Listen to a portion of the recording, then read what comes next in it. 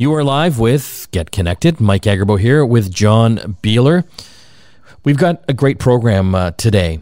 We will be talking with our good friend Peter Vogel all about the state of digital cameras. Remember cameras, John?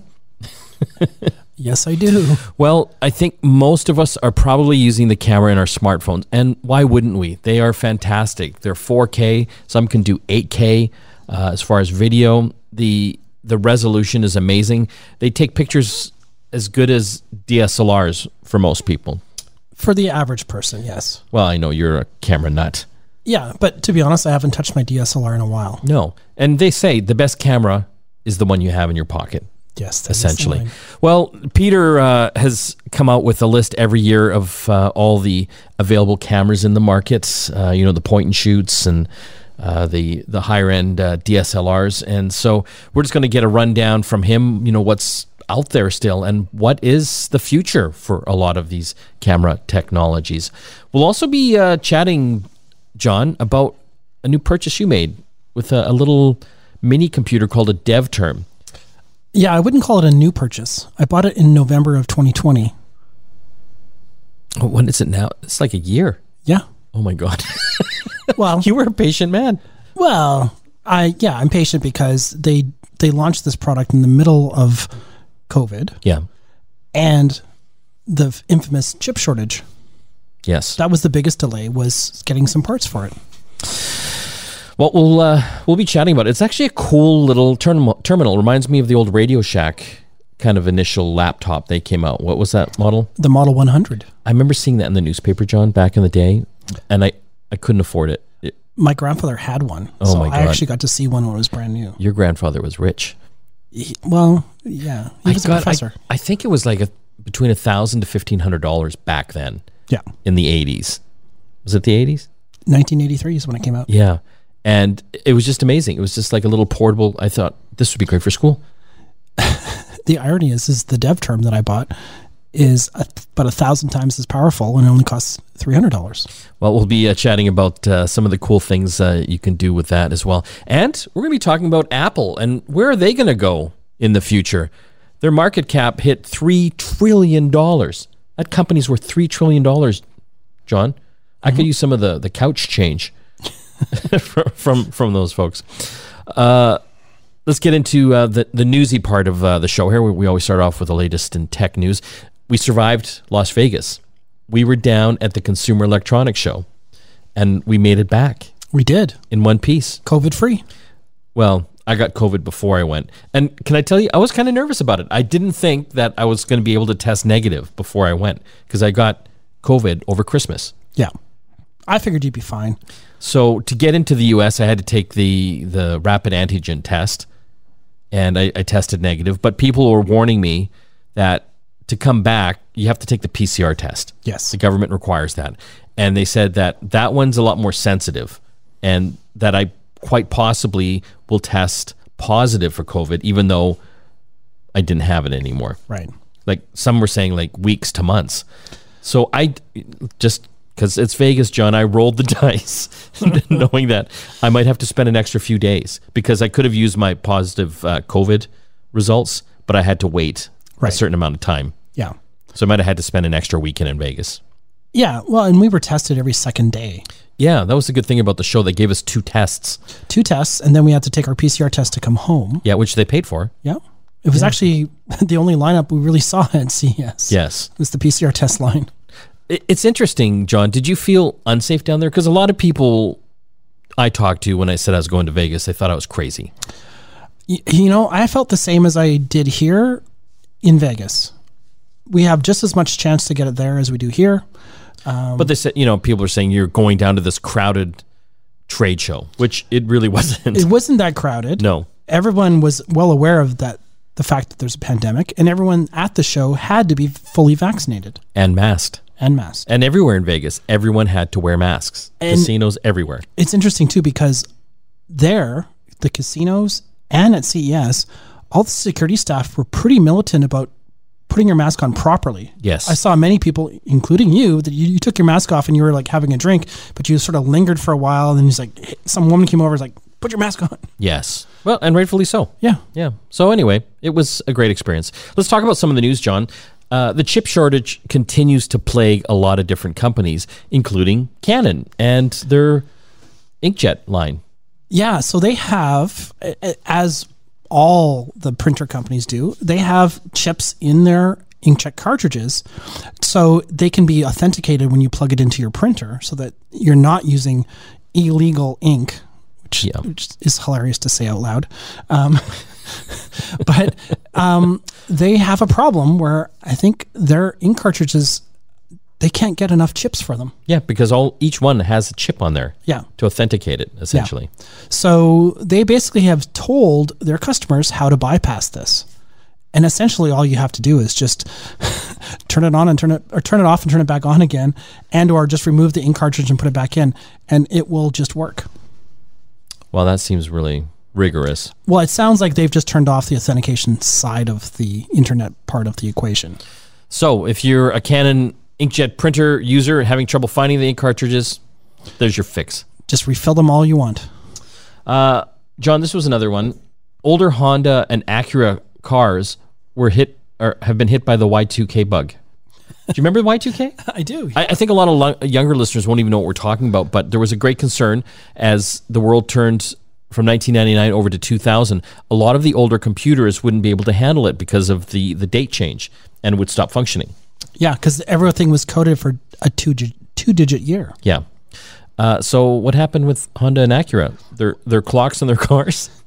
Yeah, it sounds like there's some software issue, and typically older cars from 2006 to 2014 in the US, Canada, and the UK, they found out on New Year's Day that their clock was set in their car. This is just the clock in the car, so it's not... Didn't stop the car from working. Super important. Yeah. But their clock was set to 2002, January 1. I love it.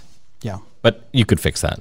Well, it might be hard to fix, especially on some of these older cars. Okay. Because there's no easy way for them to do a software update. Oh, okay. You couldn't go in and change it. Well, yeah. I mean, you can always override and set the date and time yourself. But I think the fact that the car rebooted, that's the problem.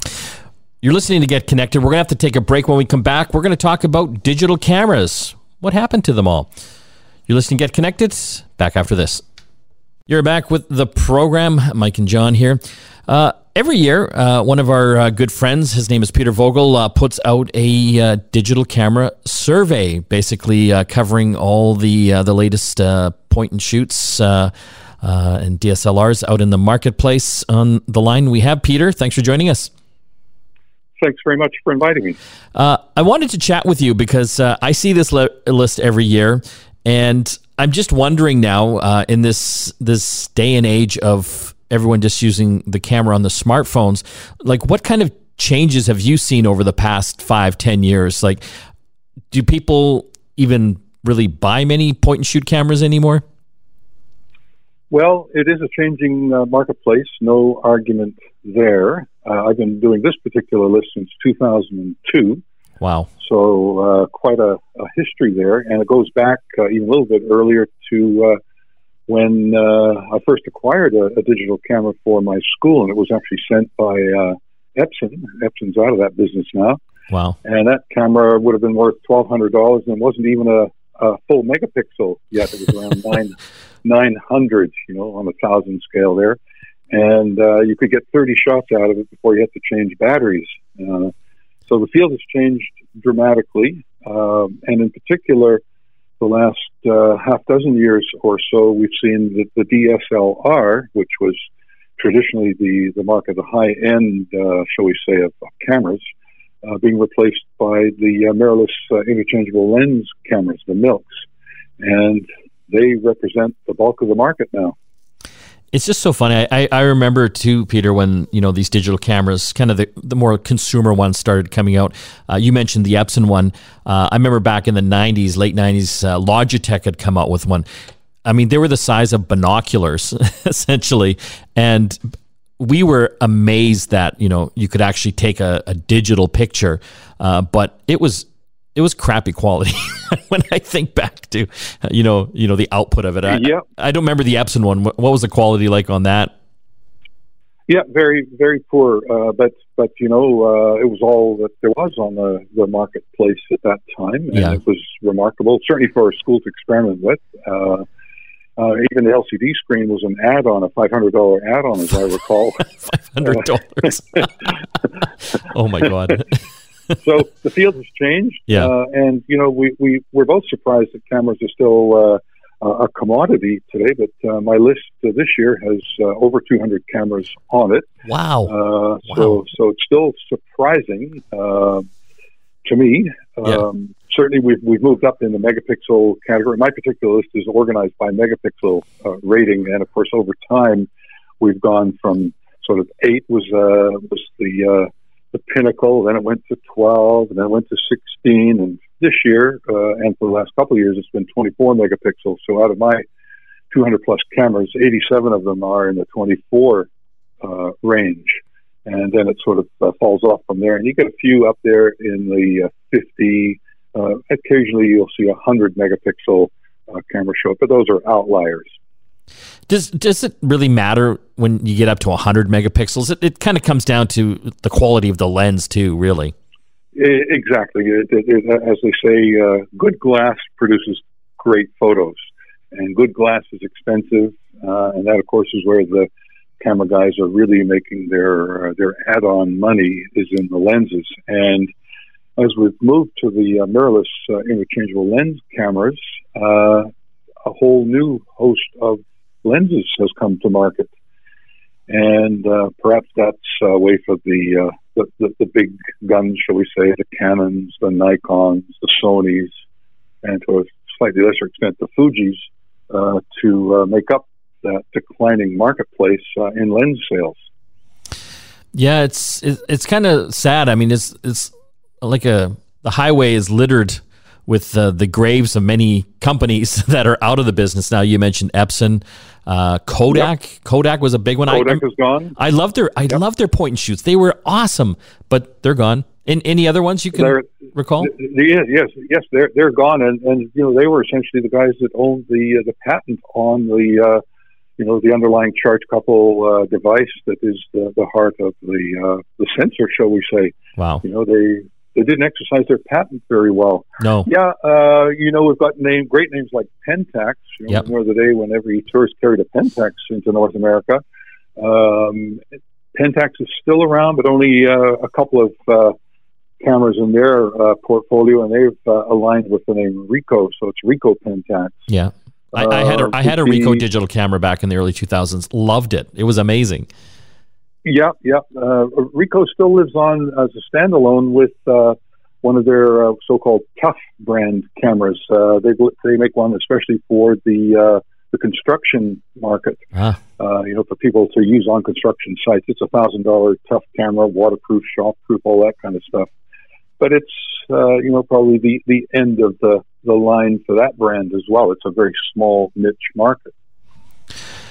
What I find interesting too, just the change, obviously, as we went to digital, all the camera stores. And do you remember London Drugs in the heyday? I mean, that was a huge chunk of their business, their camera department and the photo lab.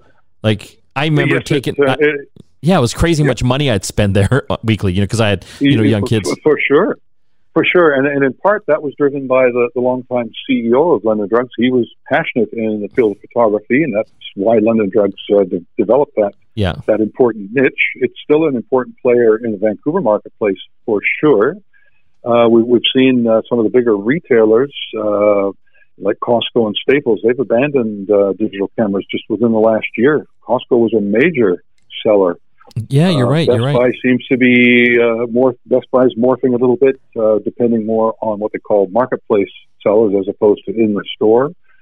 But we've still got major players here in Vancouver, and high-end photography still remains a viable market. It would seem. But the point and shoot section, like, are their days numbered? I mean, the cameras on smartphones are amazing now. The cameras on smartphones are amazing for sure. In my particular survey of the 200 plus cameras, 25% are the point and shoot. Now, let's say 5-6 years ago, they would have been 50%. So that is a rapid decline and for sure disappearing.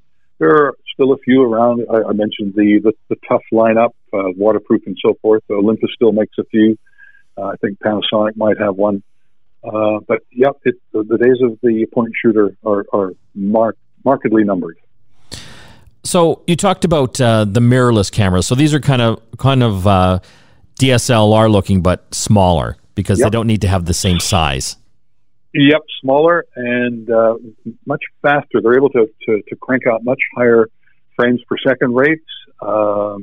There's a lot less vibration and so forth from the mirror moving up out of place, so the light can go through the prism and so forth. Smaller, lighter, much more of an urban street photography type of unit, becoming popular for, say, vlogging, video logging. The company's done a great job of marketing those, and Fuji's a big player in that space, Sony in particular. Yep. If you had to pick a favorite camera on your list, what would it be? Well, they're all over the place. I suppose I would pick one of the Canons for the mirrorless. Yeah. But I'm still a fan of the DSLRs, and the price point has risen on DSLRs. You could buy usually an intro package with multiple lenses for the sort of $500 range. That's risen to the $700 to $1,000 range. The Sony mirrorless cameras have become very highly regarded. And I suppose if we had money as no object, we could spring for a Hasselblad for a cool $20,000. I'll have to look for that money in my couch under the cushions, and every cushion in Vancouver. Peter, I love this list you put together, and obviously for the camera enthusiasts out there, it is a comprehensive, awesome list. Where can people actually check this out? Sure. So it's found at vandigicams.ca. We've been talking with Peter Vogel, one of our favorite tech contributors. He's a former physics teacher and an overall tech nerd who we love to have on the program. Thanks for joining us again. Thank you very much, Mike. When we come back from the break, more tech to talk. Stay tuned. You're back with Get Connected. Mike Agerbo here with John Beeler. We're your favorite tech show, the #1 tech radio show across Canada. Let's talk about your new computer you bought. I mean, we're always trying to buy the latest, fastest laptops and computers. You've bought kind of a little mini one that is kind of half laptop-ish. Yeah. It's kind of a hobby thing that you had to put together yourself. Yeah, it's an open source computing platform. It's called the DevTerm, which is really short for terminal. And essentially what it is a screen and keyboard all in one unit. There's no folding action and there's no lid to close or anything like that. And it is basically running off of a variation of the Raspberry Pi, and it has full Linux, Ubuntu on it, and it has some really cool features that I really liked.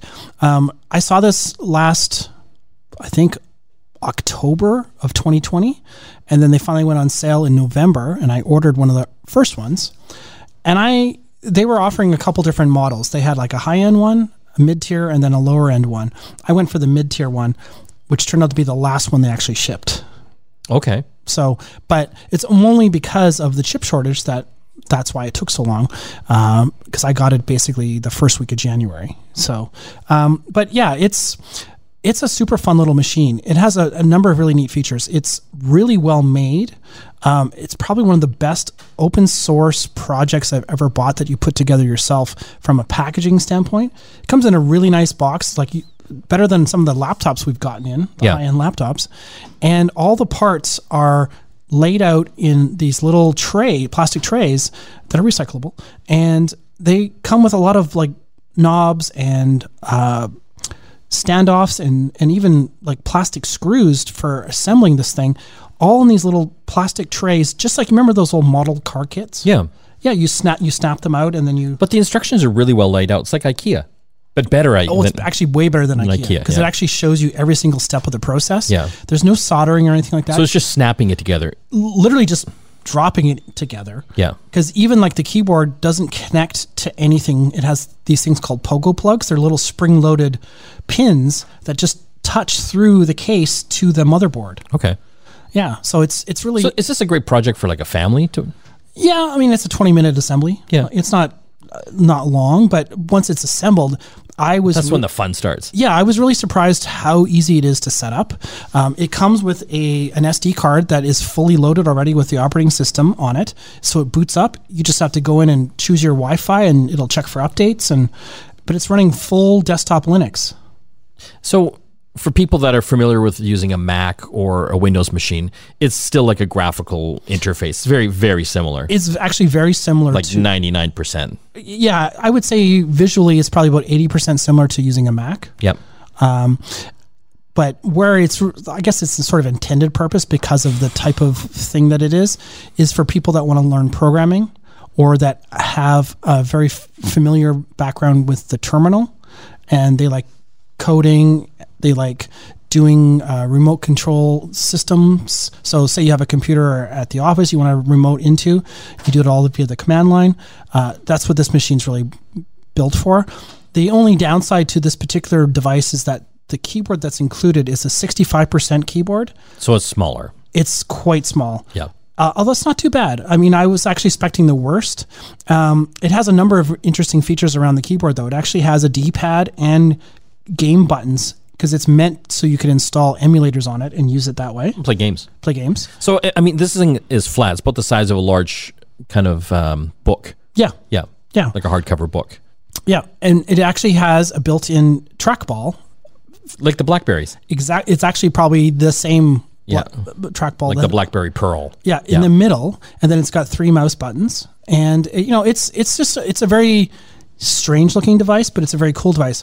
One of my favorite features, though, that I wasn't sure when I ordered it if it was included, but they had since clarified, is all the models come with a printer, a thermal printer. So you literally just have this little expansion piece of plastic. You put a roll of thermal printer paper, and this is the Almost same. looks like an adding machine paper. Yeah, or like the receipt that you're when you're paying at the restaurant or the bar. That little portable terminal that prints out the receipt for you, it's the exact same thing. So there's no ink; it's just all heat, and you just plug it in, and you just hit print, and it just works.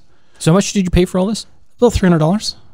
You think you got your money's worth? Oh yeah. You're a nerd, though. You love this stuff. Yeah, I mean, it's a super fun little device. It has lots of capabilities. There's something called Pi App Store, and basically it's just an app you install that gives you access to install games, music software, the software that you edit this radio show with, Audacity. Yeah.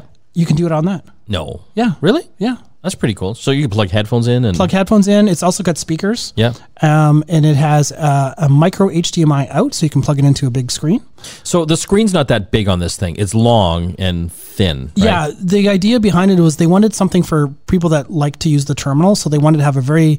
the aspect ratio is basically like double wide of what a normal 4:3 aspect ratio would be. Yep. So it's actually really nice. But the nice thing about it is you can actually have side by side. You can have your terminal on one side and you have your browser on the other side. Yeah. So it's got HDMI out. You could plug this into a monitor. Yeah. And then you get a full resolution out of it. Absolutely. Yeah. That's kind of cool. Yeah. Yeah, it's got a bunch of USB ports. It charges via USB-C. Yep. You have to supply your own batteries, though. That was the only downside. Because of the shipping logistics of sending batteries around the world, they didn't include any batteries with it. So what kind of batteries does it take? I just got them off Amazon. They're called 18650s. They're basically like giant AA's. Okay. Are they rechargeable? Yep. Oh, okay. Yep. How much does that cost? Like $10. Oh, okay. Like it's nothing. It's not like another $100. No. And the nice thing is like you can get different sizes of these batteries, so you can actually have longer battery life. The ones I got, basically it gives me about 10 hours of life with this device. Yeah. Which is pretty cool. You're listening to Get Connected with Mike Agerbo and John Beeler. We're going to have to take a break. When we come back, we are going to talk about Apple. They've hit a $3 trillion market cap. It's incredible. Well, where are they going to go next? They've made their fortune on their services and their phones and laptops and computers. What's next? Stay tuned. You're back with Get Connected. Mike and John here. Apple, one of the most valuable companies in the world, hit a market cap of $3 trillion. It was just a couple of years ago they hit $1 trillion, which I thought was like amazing. I can't believe they've tripled that again within the space of a few years. Is that the most of any company? Yeah. Like ever? Yeah. Wow. It's incredible. They have had an amazing success story built on great products. Obviously, their iPhones, iMacs, and laptops. But, John, it really is around the software and the ecosystem, isn't it, that tied all of this together to make it kind of user-friendly. I mean, they've got the App Store.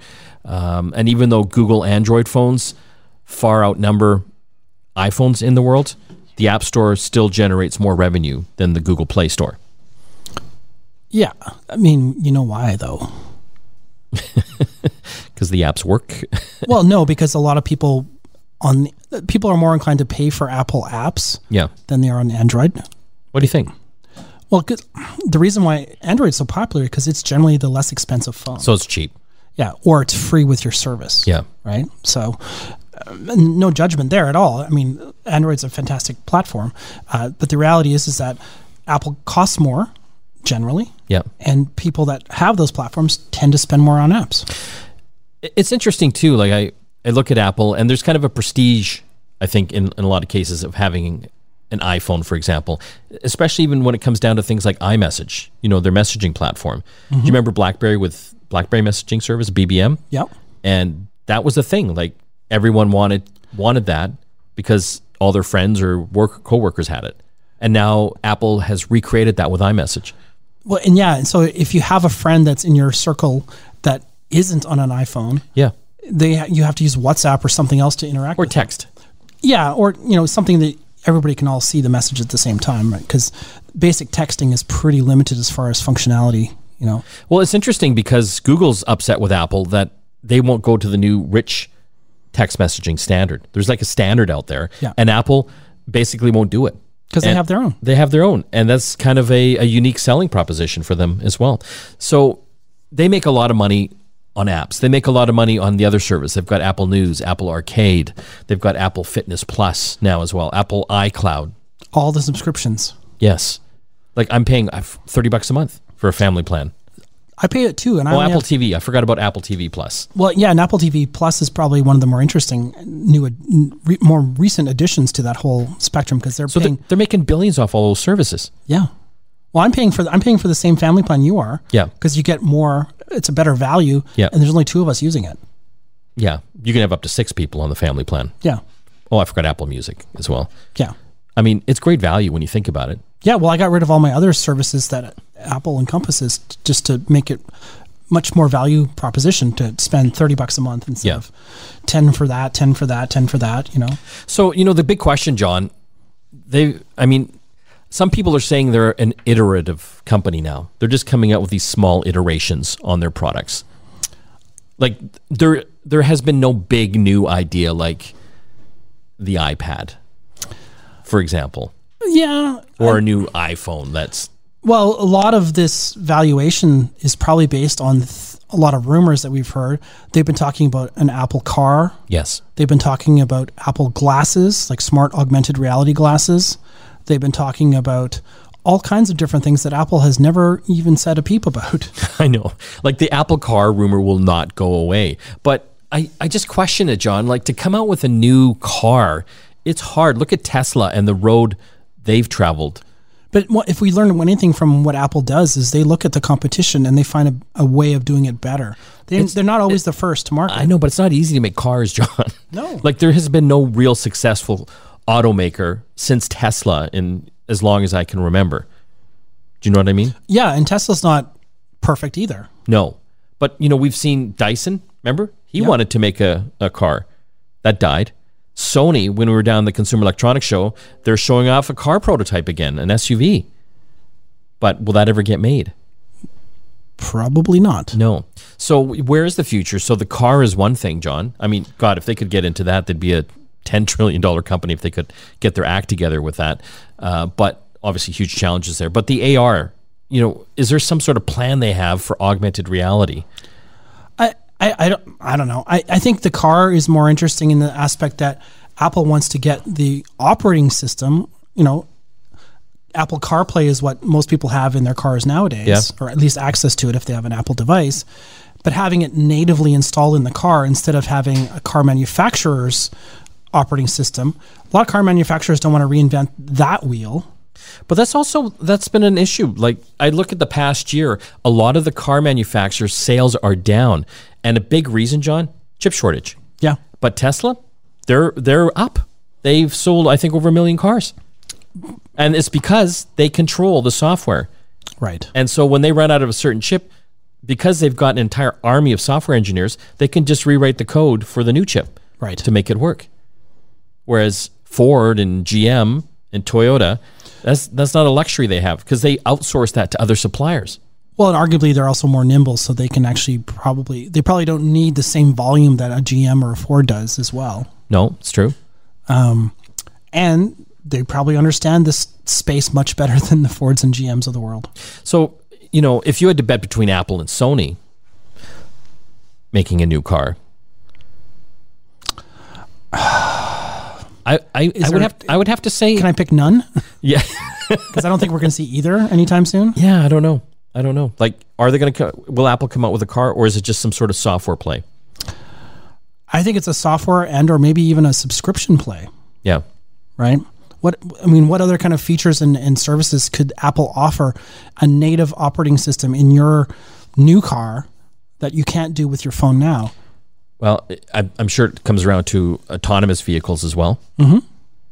Anyway, we'll have to see. But for me, for Apple to hit the $10 trillion mark, if that's even possible anytime soon. You're already complaining. Like they owe me something, right? I think they have to come out with something new. I want to see something new. Well, one of the things that we've talked about quite a lot, probably more so on the App Show, is the folding phone space. Yeah. And there's been lots of rumors about Apple having something in that space as well. Again, if they can figure out the technology differently than the competitors. Yeah. So we'll have to wait and see. You're tuned in to Get Connected, Canada's #1 tech radio show. I'm Mike Agerbo here with John Beeler. Don't forget to listen to our sister show, The App Show. It is on every Sunday across Canada, Saturday nights in Toronto, where we talk about the world of apps for phones, TVs, cars, and mobile technology as well. It's a really fun, cool show. And you can also check it out on our website. We've got podcast versions of that and this program at getconnectedmedia.com.